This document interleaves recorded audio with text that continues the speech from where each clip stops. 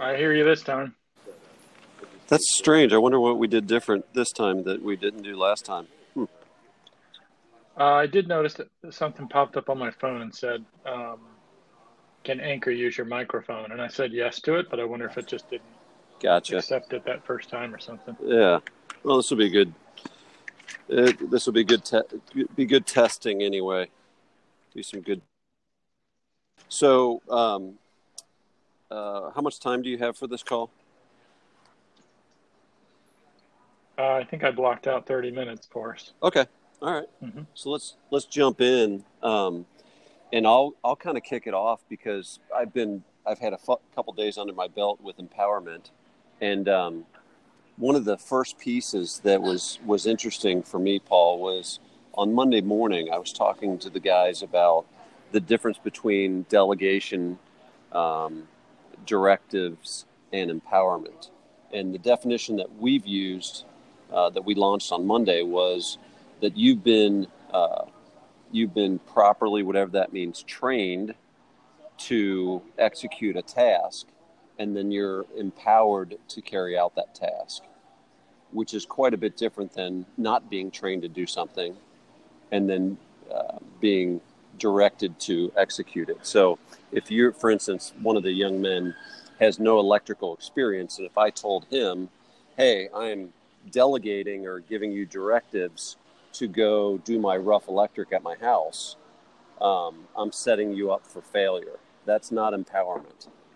Empowerment is me training you how to do the rough electric and then empowering you to go to this address and execute that. So that's the way we launched on Monday. What's your first blush at the word empowerment? What resonates with you? So what came up for me as you were talking was, what are the ingredients of empowerment? Because as you talked Mm, about delegation, empowerment as it relates, and then trained, then empowered, is there a step? Are there steps between trained and empowered? Are there more steps than just training? So exploring the idea that if empowerment has ingredients, what are those ingredients mm, before it's ready to bake, so to speak, right? So if mm-hmm. you're going to put it all in, and then putting this concoction in the oven is sending the Yeah, person off on their way to do what they're going to do. In this case, sure. someone to do electric work. It certainly includes training, Right. and then of course empowerment. Is it a verb or is it a definition of or a description of someone's state? Mm-hmm. And so, what makes up that ingredients? In the past, you and I have talked a lot about teach, train, equip, Yes.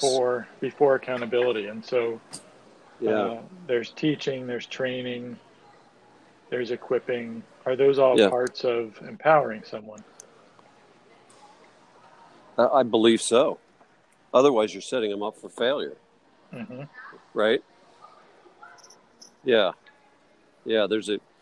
Yes. There's a huge disconnect um, with even the accountability word um, when somebody hasn't been properly equipped to execute um, whatever the task or roles or responsibility is. Hmm. Um, and I think it's cutting corners. I think it's the spending the time it takes to actually teach, train, and equip somebody. It's almost like if I re-engineer it back to you watch me do something, and then we do it together, and then I watch you do it, and after that third step is when you could be empowered to execute it, right? So you watch me hang the drywall, then we hang the drywall together, then I watch you hang the drywall. Then the fourth step is I could release you. Um, I could empower you to go to Laura's house and hang drywall, for instance. Hmm. Hmm. So it occurs to me that another piece of empowerment, another ingredient, is authority. So we have to teach, train, equip, and then give the authority to actually carry out the work. Mm. And the interesting part about that is we have to give people the authority to be wrong. When you say wrong, you mean fail? Yes. So they're going to hang the drywall and they fail at it. Hmm. Yeah. Well, and it's not so much the authority. I'm feeling this out with you, by the way. Yeah. It's not so much the authority to fail, but the authority to make decisions that could fail. Right. So, Sure. if you want people to work independently, one of the complaints I hear a lot from business owners is my employees always come back to me. They don't do anything independently. They won't do anything on their own. And what a lot of times what's behind that is they've been quote unquote empowered, the owner thinks, to do the Mm-hmm. work, but the employee doesn't actually feel like they have the authority to make decisions. And that can either come out of an owner or a manager looking over someone's shoulder to the point that they don't feel like they trust them to make the decision, or they Mm-hmm. make the decision and they're wrong and they get some retribution, some punishment Mm-hmm. for being wrong. So the environment tells the employee that my manager is going to either punish me, so therefore I'm not going to make the decision. I don't have the authority to make the decision, or they're Mm-hmm. they're micromanaging me, so they don't trust me to make the decision. So the Mm-hmm. authority, I think, you can't be empowered. Maybe I should ask that as a question to you. Can someone actually be considered empowered to do a job without the authority to make decisions that could end up being a mistake? What's interesting is you do maybe a deeper dive there. Can you be empowered if you don't have clarity on what the vision, value, or purpose is? Like if the value of your business, one of your values is, um, I'll just pull this out, to be honest and forthcoming, right? That's one of your values is transparency, authenticity, honesty. And then you teach, train, and equip somebody to go execute tasks. You empower them, but you empower them to make decisions that don't compromise your vision or your values. So when they fail, did they fail at something? Did they fail at the task that doesn't compromise your vision, value, or purpose? Does that make sense? It does. And I would say that empowering someone to have the authority, I think I see the tie in you're making. Without an understanding of vision, value, and purpose, if I were giving someone direction or empowering someone, it would make me nervous to give them the authority to make decisions if I didn't feel like we were on the same value and purpose plane. Yeah. So I was trained to say to our young staff, um, give me 3 examples of how you're going to solve this challenge that don't compromise our values. Mm-hmm. So then they're empowered to make recommendations of 3 decisions. And then when they bring those 3 decisions to me, I have the ability to say to them, um, do all 3, hey, Paul, these are the 3 solutions you have to the problem. I see this one as potentially compromising our values. So I would say you have empowerment or / permission to pick one of the 2 of those. You can pick 1 or 2 because they don't compromise our values, and I'll live with the consequences of your decision, which I think that's a big piece of it, Mm-hmm. is living, I'll live with the consequences of your decision, even, right? So if you're wrong, Paul, you're empowered to make that decision, and I'll live with your failure or your misstep because you made a decision. You were empowered to make a decision that didn't compromise our values. And So so, in the definition of or in the act of empowering someone would fall create or making clear the parameters within which the decisions have to be made or should be made, and sure. values and purpose would be part of those parameters in a much more tactical sense. Not that vision and purpose are not tactical, but in a much more sort of tactical, tangible sense, it would be important to give people the financial parameters and so forth that they have to work within while making those decisions, so that that's eminently clear as well. Mm-hmm. Well, so clarity, yeah, wrapped up would be part of empowerment. Clarity, yes, clarity on both sides. Because when you were talking, I just wrote the word trust and confidence. Mm-hmm.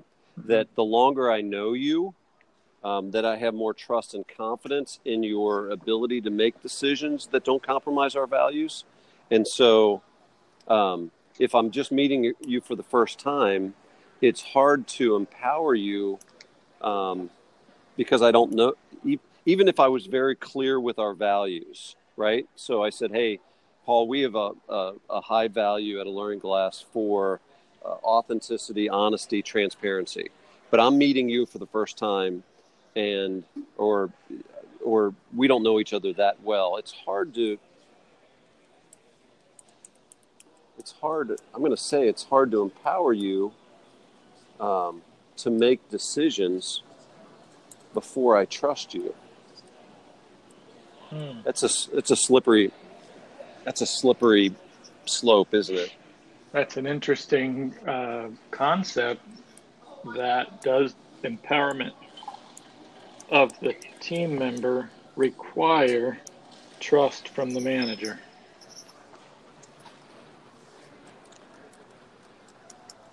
Yeah.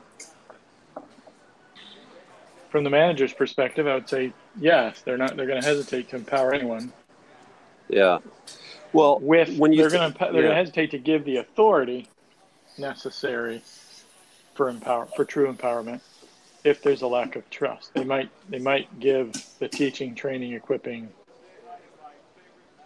but they're not going to give the authority until there's trust. Maybe trust is built through the other processes, but and think about this as you in real life is that if somebody on your team is empowered.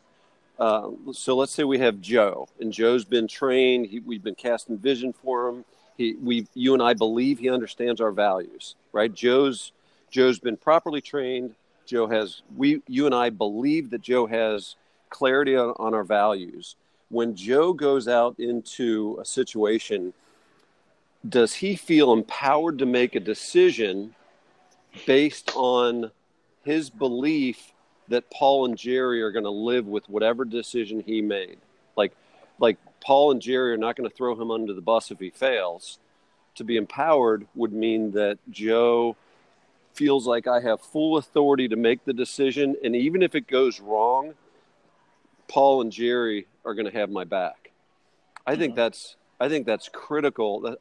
I think that's a critical piece for empowerment, is for your guy, in this case Joe, to have supreme confidence that whatever decision he makes, he's empowered to make it, and Jerry and Paul, from a leadership standpoint, are not going to throw him under the bus.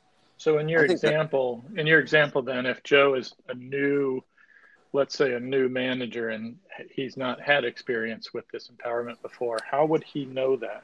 How would he have that confidence? Well, I think that's the reality of that. It takes some time. I think it takes some time to say to Joe, hey, Joe, when you're faced with situations, I want you to come up with 3 solutions and bring those 3 solutions to me that don't compromise our vision, value, and purpose. And then after Joe creates a reputation of making good decisions, then I could see him feeling more empowered to make decisions on his own. Mm-hmm. So my mind went, as you were talking about that, to environment. What's the environment or the culture that Joe sees around him? So this might be Joe's first foray into decision making and problem solving, but certainly other people in your company or a company are making decisions. And so isn't it then the responsibility of the leader, manager, whatever we're talking about, mm-hmm. Isn't it the responsibility of the leader to create an environment where Joe can look at his peers and say, well, Susie did X and it went wrong. How did Paul react when Susie made a bad decision and something went wrong that cost the company money. No doubt. Joe's going to make No that. doubt. Joe's going to go, I saw Susie get pounded over the head, or Paul yelled and screamed at her when she screwed up. I'm not going to get that. I'm not doing that. For sure. Yes. Mm-hmm. Yes. That's a huge ingredient. Mm-hmm. That's a huge ingredient. Yeah, that's powerful. Yeah. And they're watching. Yeah, they're watching how you respond and react. Mm-hmm. It's interesting, Paul. I've had conversations privately with team members, and or multiple leaders, and say to them, "Hey, just for the record, I totally disagree with both of you. However, your decision does not compromise our values. I don't think it's going to work. For the record, I want you to know that I'm in disagreement with you, but I also want you to know that I fully support you. And if it goes sideways, I'll stand in front of the company and I'll say, hey, I agreed to this decision and it went sideways and I'm responsible for it." So from a leadership standpoint, I think it's important for my guys to know that I'm going to take the bullet for their decisions that they make if they're empowered to make those decisions. And I think that's one of the ingredients, is that when somebody's empowered to make a decision in your company or under your charge, because it could be your company, it could be whatever tribe we're talking about, is the leader is going to take ownership of the failure of that. So if one of my guys goes out and makes a decision because he's been empowered to do so, and it goes sideways, I stand up and take that bullet as the leader. Mm-hmm. What if he makes a decision that goes sideways that wasn't officially, technically empowered? Well, you, as a leader, you still take ownership because he's under your charge, but you have a private conversation with him and say, hey, you weren't empowered to make that call, right? So sure. Or you give him productive feedback about why the call went wrong. So I think I asked the question because it's difficult if you want to create, back to that example I gave of business owners who complain that their employees always come to them for everything.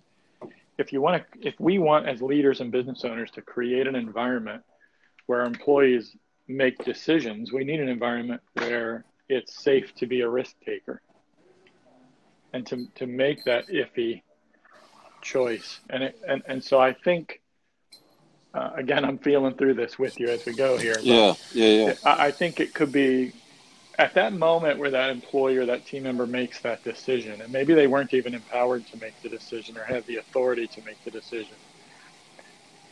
Do we have to judge as a leader whether or not the culture of being courageous enough to make a choice in the moment is more important than correcting that employee and that individual choice?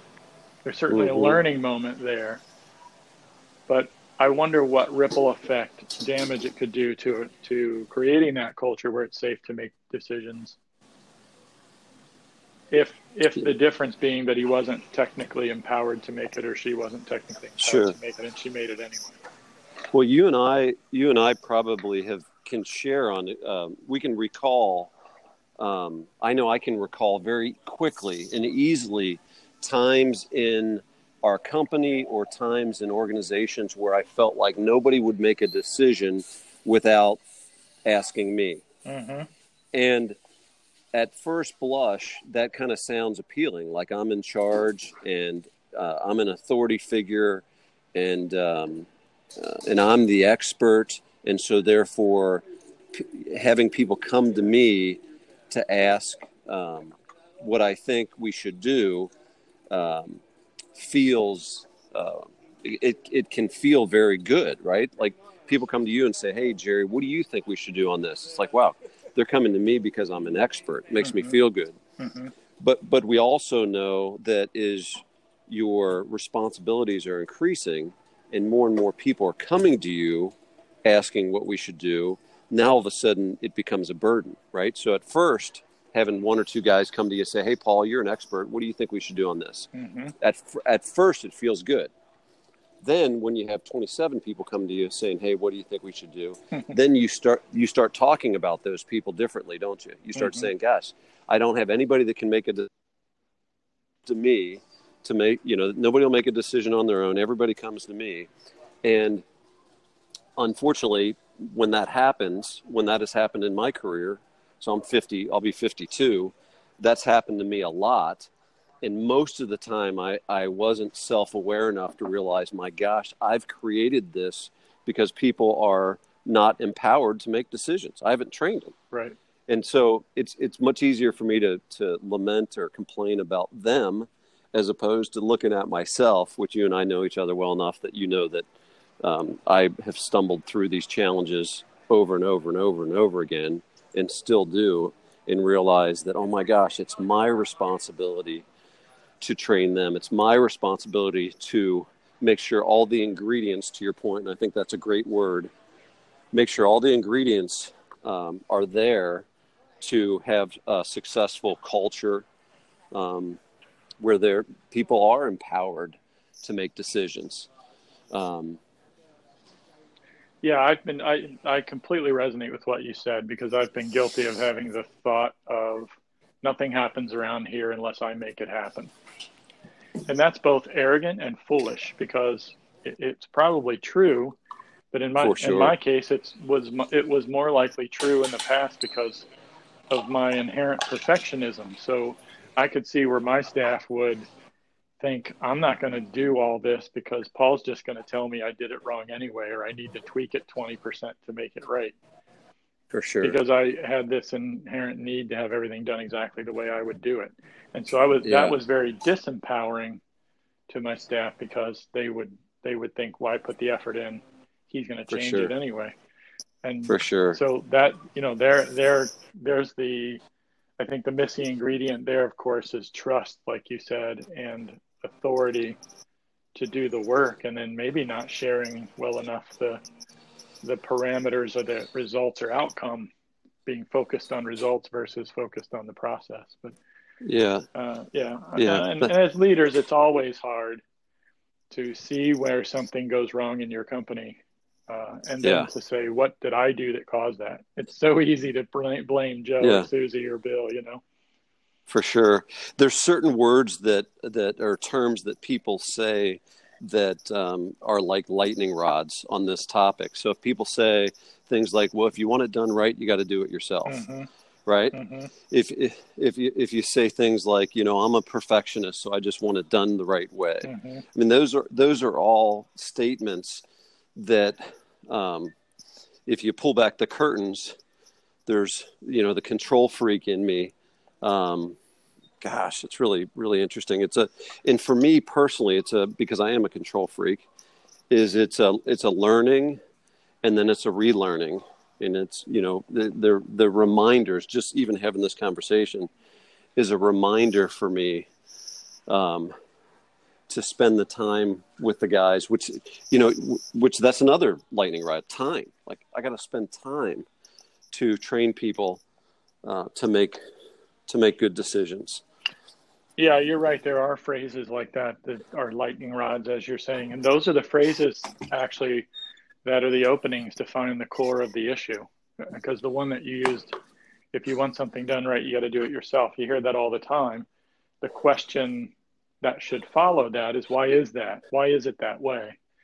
And it probably takes a little digging, but at the bottom of that digging, more than likely the true core answer is, it's that way because I suck at training, equipping, and empowering people to do it as well as I can do it. Yes. Right? That's probably the core answer to that. It's not that people are inept or unable to do it. It's that I'm inept and unable to teach them how to do it or make the result clear enough that they can actually achieve it. Because to say that if something needs to be done right, I got to do it myself is incredibly arrogant and foolish, because it's overvaluing our talents and skills to think that there's, how many billions of people in the world, and we think we're the only ones that can do it right is ridiculous. No doubt. Ridiculous, really. Now there are people that are there are people that are just so even through multiple attempts of empowering them, multiple attempts of training them, there are people that just won't. They seem so gun shy, they won't pull the trigger. And it's, their self-image, there's all kinds of baggage there. But there's one guy in particular, and I can't remember where I read this, but they had an acronym, and it was Plan, Orient, Decide, and Act. And again, I can't remember what book I read that I got that from. But there's one young man that I'm thinking of that he's fully competent. He understands our values. He's completely empowered. And yet his self-image, I believe, gets in the way of him pulling the trigger. So with him, when I read that book, and it talked about plan, orient, decide, and act, that's I put those terms in front of him, and I said, okay. And I would have to actually help walk through, what's the situation, okay? And what's the plan? Give me a suggested plan. Orient yourself to the situation and the consequences, if this, then that's. Plan, orient, decide. Make a decision, right? You're going to pick this one, and now act. Go do it. Like, I want you to stand up from this meeting and go into your office and pick up the phone and make that decision. And then after you do so, come back to me and tell me how it went. So some guys, you'll spend a lot of time training them, equipping them, getting them ready to, you've empowered them to make the decision, but their self-image is really holding them back to pull the trigger. And so those folks need some more encouragement or maybe directive to go pull the trigger. I totally agree with your assessment. I totally agree that this is the right thing to do. Now go do it. And that's probably a deeper discussion. There are personality types that are very uncomfortable with responsibility and authority. And so they're always going to be more hesitant to make decisions. And then there's also the question of what's happened in that young man's life previous to your interaction with him that's made him more or less willing or able to take on the accountability or responsibility of actually taking action and deciding. So and I agree with what you're saying. There are certainly those individuals who are going to struggle to be decisive and to take action. Mm-hmm. And they're going to need someone else to lead them. But that's why we have some people are leaders and others are not. The caution I would throw out for business owners and leaders in any arrangement, not just businesses, is not to take an exception like that or to take that situation and use it as a reason to stick with, no one wants to take accountability or responsibility or authority. Broad stroke, no doubt. Yeah. Agreed 100%. Yeah. Broad stroke statements. Those are things I've heard myself say over the years as well, and it's just it gives me an out, as opposed to doing more self-reflection or doing a deep dive on my responsibilities. Because if that young man worked for me, my first question for him would be, what is it about me that's keeping you from doing this? Yeah. Knowing that it's my job to create the environment where he feels safe making the decision. Yeah. That has to be the first reflective question, is what is it about me or the environment you're working in that makes this difficult for you? And it may not be that. It's possible that it's not that. But it's so much more productive, I think, for us to start there as leaders. What is it about our leadership that's causing this issue? And then we have the ability to change it. If it's someone else, we can't change them. Yeah, and I think that's probably for most leaders, that's the exception, not the norm. For most leaders, it's not spending the time teach, training, equipping people to be empowered to make decisions. And that's the norm of the alpha leaders that I see as well. And it's so easy to miss, a blind spot for many is it's so easy to miss the nuances of our behaviors that make other people feel unsafe. That's right. Yeah, I agree. That's good stuff. That's good. All right. So I'm going to do a hard stop at 30 minutes. and I will follow up with you via email and text. Sounds great. All right. Have a great day. You Thanks, do the Paul. same. All right. Thanks. Bye. Bye-bye. This week's topic was motivation, like what motivates others. And gosh, we've had a lot of really interesting conversations that have been rich and helpful. And one of the visuals that was given this week was to visualize yourself in a dinghy out on the sea. And we use the Sea of Galilee because it's only 7 miles wide, I think, and like 14 miles long or something. And it's 150 feet deep, so the storms come up over the mountains, and it can go from very calm to very choppy very quick. So we've used that as an example. And envision that you're in a dinghy, and you can see the safe harbor across the sea. You can see where you want to go. You got a visual of where you want to go. And I visualize myself in the front of this dinghy with an oar, just rowing like crazy, and in full sweat, just going towards that safe harbor. And then you look back over your shoulder, and one of your coworkers is in the back of the dinghy, and he's paddling the wrong way. And then the third guy is sitting in the dinghy, and he's just got his hand in the water. He's just seems to be along for the ride. And you're paddling like crazy, like you are motivated to get to that safe harbor. And you look, and you're one of your teammates, your staff, your coworker, your trade partner, your customer, they're rowing in the opposite direction. And you look at this, and you're saying, okay, for me to go back in the back and talk to them, I got to actually put my oar down. I got to take my oar out of the water, and I got to stand up, and I got to go back and either kill the guy or flip him overboard or talk to him about, hey, why are you motivated to be rowing in the opposite direction? And at the very worst, I want him to put the oar down. And at the very best, I would love him to start rowing in the same direction that I'm going. And motivation is really interesting to me because it seems to be a pretty good metaphor for leading and trying to motivate other people.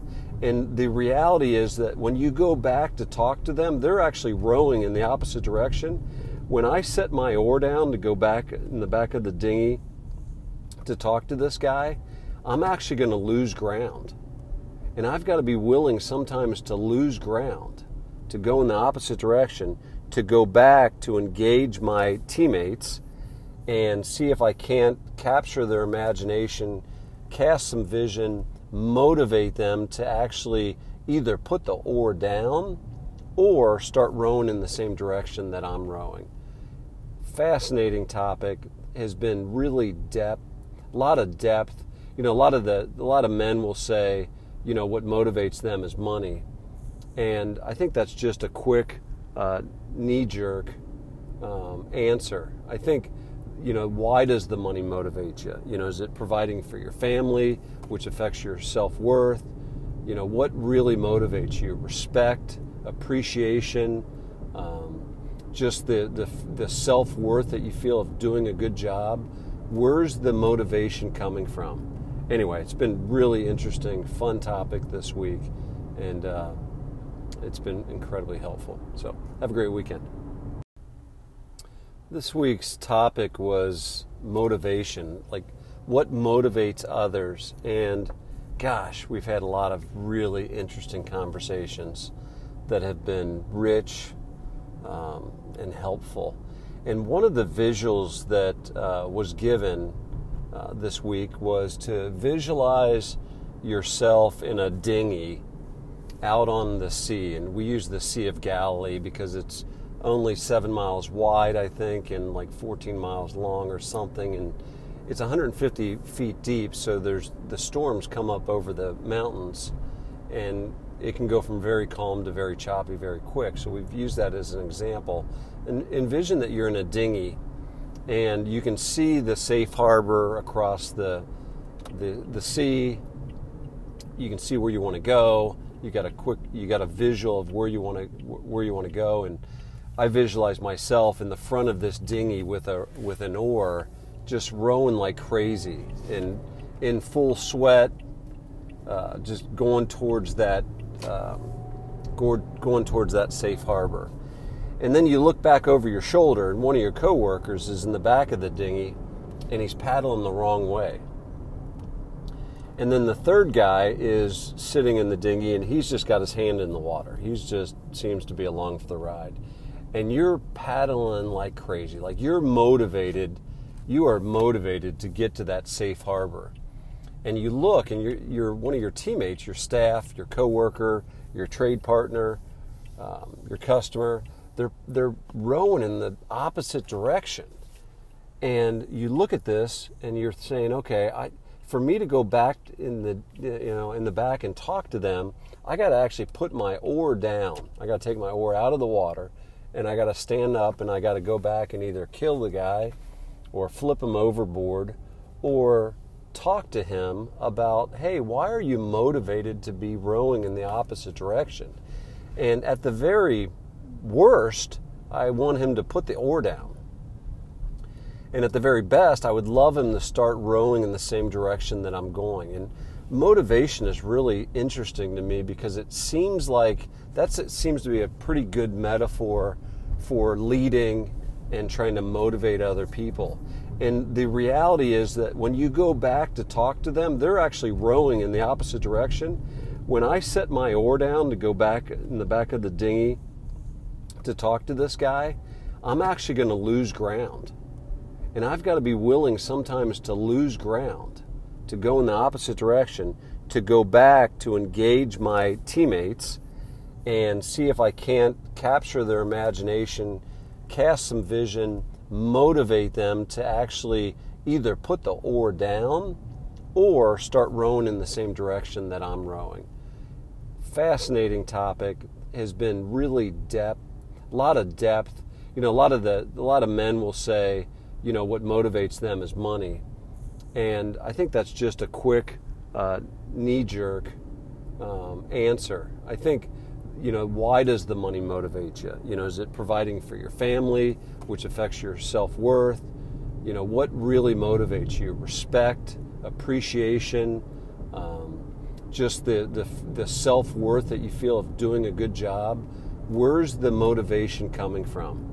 Anyway, it's been really interesting, fun topic this week, and it's been incredibly helpful. So have a great weekend. This week's topic was motivation, like what motivates others. And gosh, we've had a lot of really interesting conversations that have been rich and helpful. And one of the visuals that was given this week was to visualize yourself in a dinghy out on the sea. And we use the Sea of Galilee because it's only 7 miles wide, I think, and like 14 miles long or something. And it's 150 feet deep, so the storms come up over the mountains, and it can go from very calm to very choppy very quick. So we've used that as an example. And envision that you're in a dinghy, and you can see the safe harbor across the sea. You can see where you want to go. You got a visual of where you want to go. And I visualize myself in the front of this dinghy with an oar, just rowing like crazy, and in full sweat, just going towards that safe harbor. And then you look back over your shoulder, and one of your coworkers is in the back of the dinghy, and he's paddling the wrong way. And then the third guy is sitting in the dinghy, and he's just got his hand in the water. He's just seems to be along for the ride. And you're paddling like crazy. Like you are motivated to get to that safe harbor. And you look, and you're one of your teammates, your staff, your coworker, your trade partner, your customer, they're rowing in the opposite direction. And you look at this, and you're saying, okay, for me to go back in the back and talk to them, I got to actually put my oar down. I got to take my oar out of the water, and I got to stand up, and I got to go back and either kill the guy or flip him overboard or talk to him about, hey, why are you motivated to be rowing in the opposite direction? And at the very worst, I want him to put the oar down. And at the very best, I would love him to start rowing in the same direction that I'm going. And motivation is really interesting to me because it seems to be a pretty good metaphor for leading and trying to motivate other people. And the reality is that when you go back to talk to them, they're actually rowing in the opposite direction. When I set my oar down to go back in the back of the dinghy to talk to this guy, I'm actually going to lose ground. And I've got to be willing sometimes to lose ground, to go in the opposite direction, to go back to engage my teammates and see if I can't capture their imagination, cast some vision, motivate them to actually either put the oar down or start rowing in the same direction that I'm rowing. Fascinating topic, has been really a lot of depth. You know, a lot of men will say, you know, what motivates them is money. And I think that's just a quick knee-jerk answer. I think, you know, why does the money motivate you? You know, is it providing for your family, which affects your self-worth? You know, what really motivates you? Respect, appreciation, just the self-worth that you feel of doing a good job. Where's the motivation coming from? Anyway, it's been really interesting, fun topic this week, and it's been incredibly helpful. So have a great weekend. Good morning. Richard, good morning. Jerome. That's right. Jerome. That's right. So what motivates you this week there, Rick? What motivates me this week? And or what's your just jumping right in, what's your I've enjoyed reading yours and everybody else's entries, what motivates them, what they think motivates their company. That was fascinating. What they think motivates their coworkers, and what motivates them. So, if you want to take a swing at any of those three, to launch us. Yeah, that's those are good. As I consider what motivates others, things that came to mind are respect. Other things that came to mind were vacation, and a desire to be heard and understood. Those are good ones. Yeah. Yeah. So, yeah. For me personally, all three of those. Yeah. It's always risky, especially if you're taping something or documenting something. But, you know, what motivates your company? And so I launched with that Monday. Mm-hmm. And it was interesting that I think many people think that what motivates me I am the company. So Alluring Glass or Jerry, for me, it's the same thing. Because we're a small business, obviously.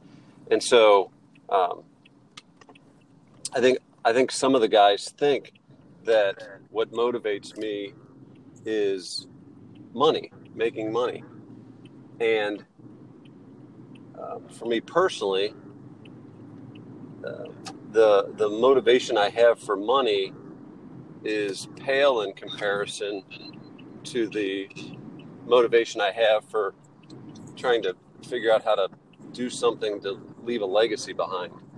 Mm-hmm. And, however, I don't know that if you're pursuing leaving a legacy behind, I'm not sure that money doesn't go with it, but it doesn't go before it, I guess, is what the point I'm trying to make is that the legacy goes before a result of trying to leave a legacy in context of our business would be that there would be profit associated with that.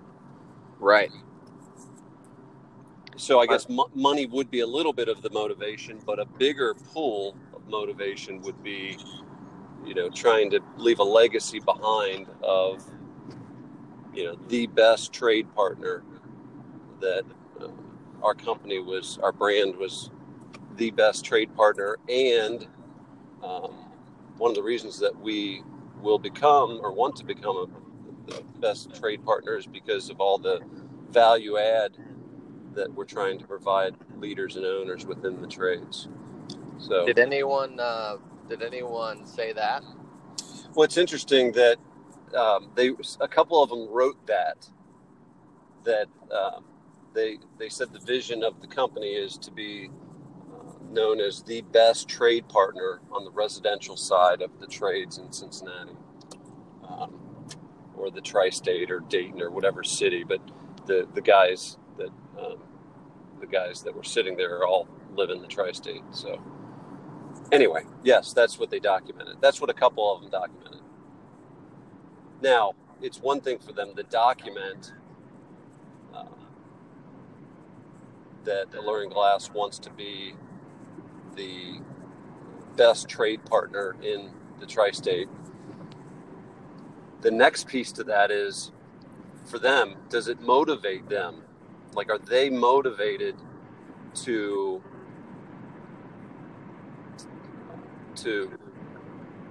that vision? Are they motivated to that vision? And that's, unfortunately, the answer to that is unlikely. It's unlikely that they're motivated to that vision at the same level that I'm motivated to that vision. So what motivates them? And depending on the season of their life, to your point, they may be motivated by more vacation. They may be motivated by, to your point, more respect. They may be motivated by being heard. I think that was one of the third points that I think you made. We'll go with that. We'll go with it. Is there a way for you to identify their motivations and somehow align the result of their motivations to fulfill your vision? Yeah, it's a good question. So if your company's, whatever organization that you're leading, right? So it could be Meyer Brothers, it could be your church, it could be the youth soccer team, whatever you're leading, whatever Rick Meyer or Jerry Bierman, whatever we're leading, the people in our charge, they're either rowing with you, right? Yep. Or they're rowing against you, or they're just a passenger watching you row, right?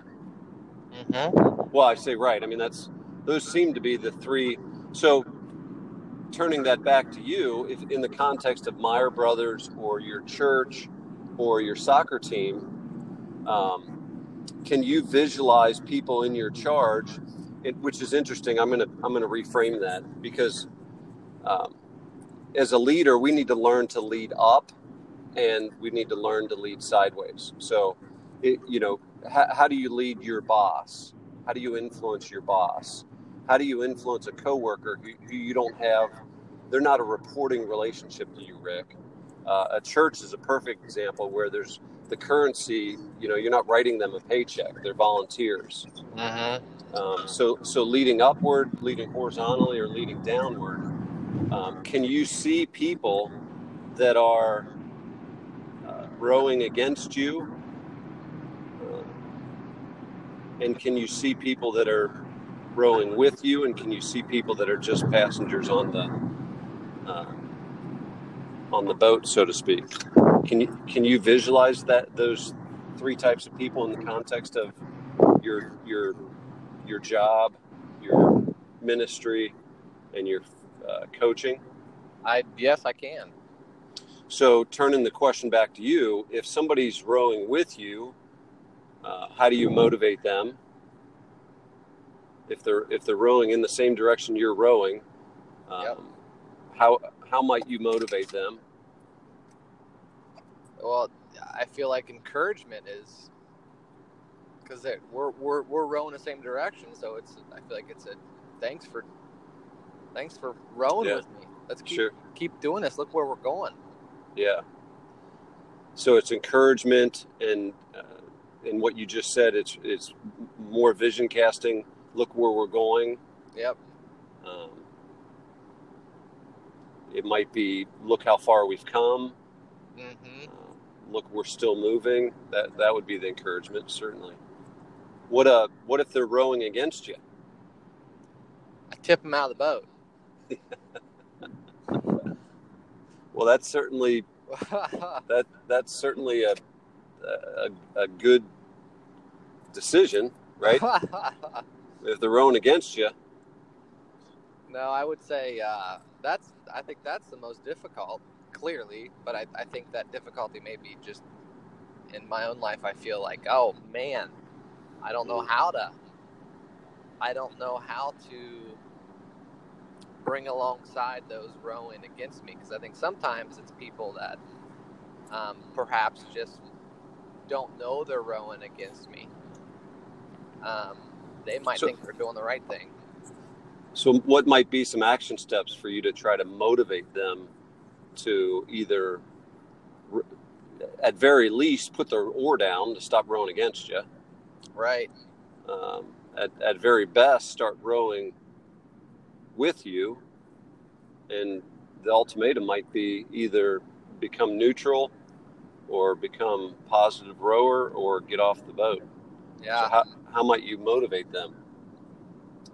I feel like it might start with trying to understand why are they rowing in that direction, and so to seek understanding from them. Is it just ignorance? Is it purposeful?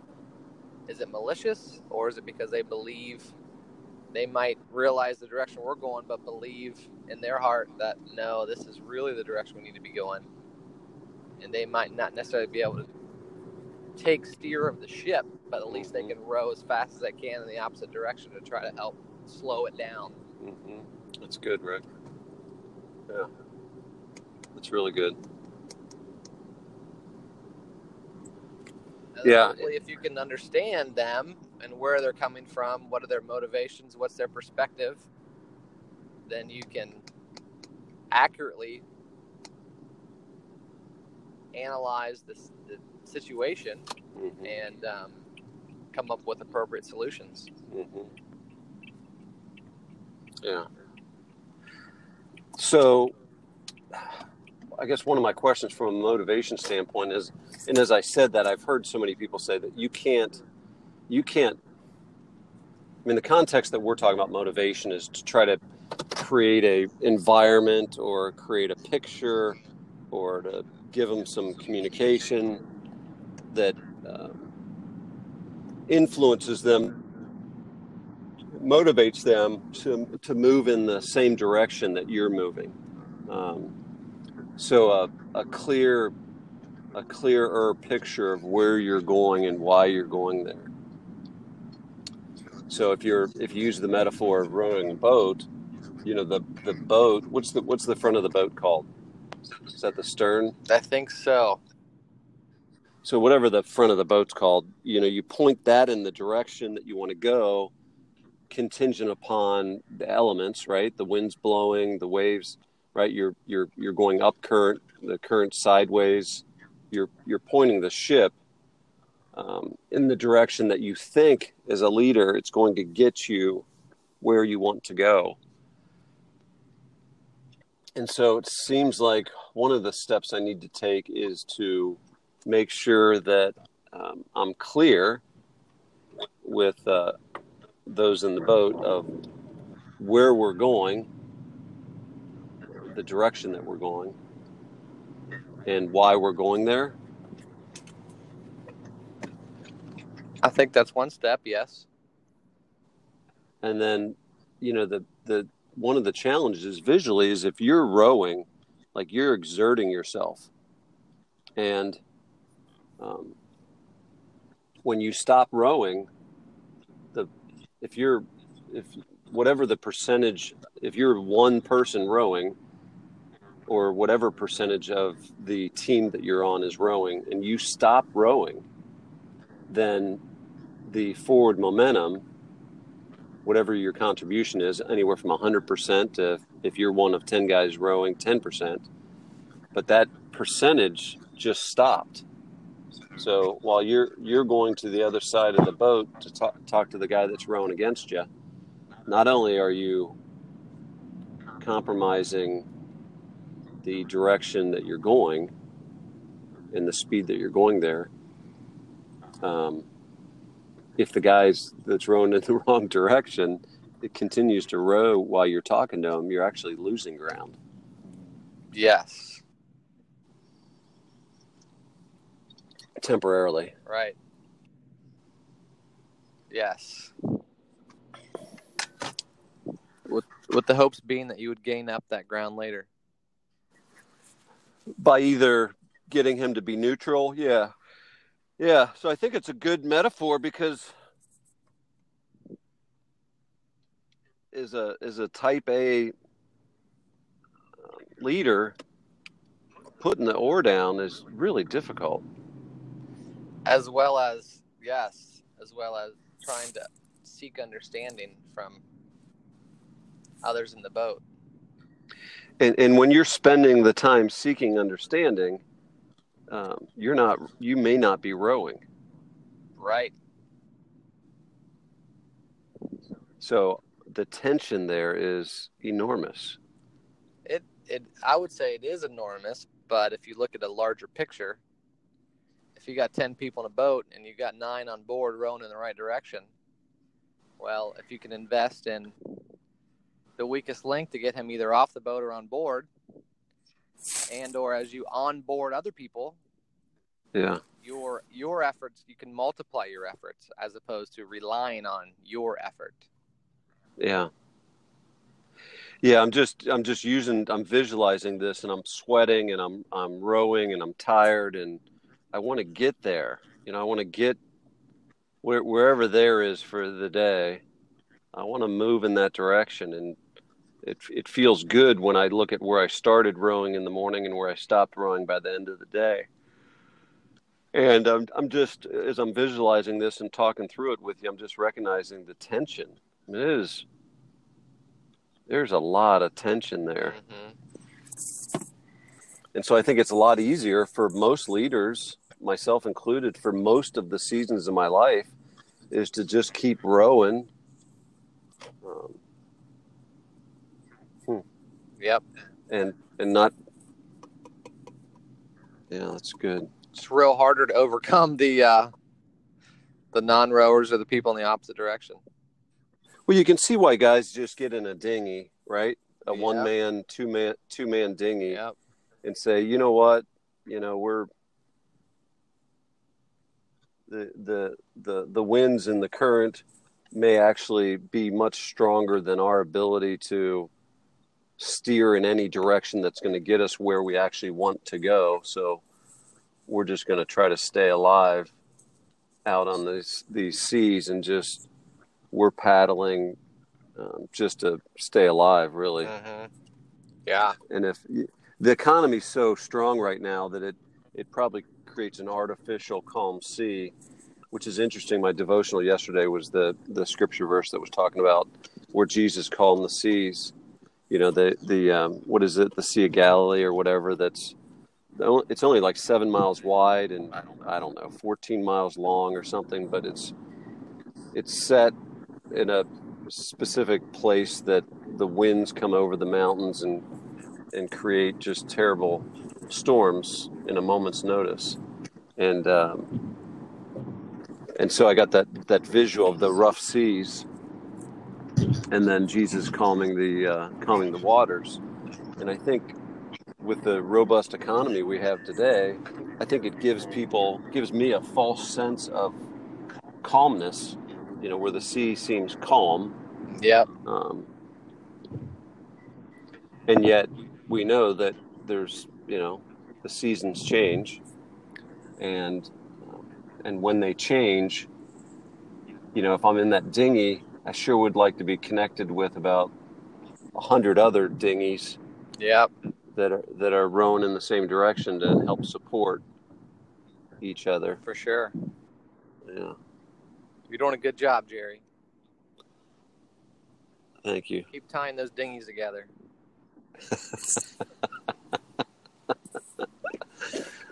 Well, yeah, you got the lead dingbat. Yeah, it's tough. That's good stuff. It's good. It's hard. It is. Real life, real tension, real difficult. Yep. Good to talk through and remind how difficult it is. I posted yesterday. I watched a tugboat, a little bitty tugboat. I taped like 30 seconds of this thing, pulling a massive load upstream right out in front of downtown Cincinnati. And, with the rains we've had, the current is just incredibly strong. And this little tugboat was it was barely taking ground. It was literally inch by inch. And I thought, gosh, that's such a great metaphor for leadership, is that, you feel like you're pulling a lot of times a massive load, and you feel like many times that you're going upstream against a fierce, strong current. Mm-hmm. And even with the ground that you're taking, that's taking so much energy, is really minimal. Mm-hmm. That is a good metaphor. That's real. That seems to be a lot of our leadership journey. A little discouraging, also. Yeah, it's hard. Yeah, it's not downhill. It's not downstream. It's not easy. And I think, go ahead. And the encouragement being, well, there's bunches of encouragement, but having another tugboat alongside you, or if you use the metaphor of rowing the boat, having somebody else in the boat with you rowing in the same direction, mm-hmm. or using your metaphor of tying a bunch of dinghies together, that's encouraging. Yep. That you're not alone. You're not alone. That's very encouraging. And you're taking ground despite how small it is. I think that's where the encouragement can come from a lot of times, Rick, is somebody else noticing the ground you're taking. Yep. And I think that's one of the reasons we need community. We need a tribe of leaders that recognize that it's slow, it's arduous, it's inch by inch. Many days you're putting for our leadership to be effective. Ultimately, we're going to have to set the row down from time to time and go back and talk to somebody that's rowing in the wrong direction. Mm-hmm. Or go back and talk to somebody that's not rowing, they're tired, and to try to re-engage them and see if you can motivate them. Yeah. It's good stuff. Good stuff. That's good. All right. We're a little bit over today. However, I enjoyed it. As did I. I will see you momentarily. Okie dokie. Thanks, bud. Thanks, bye.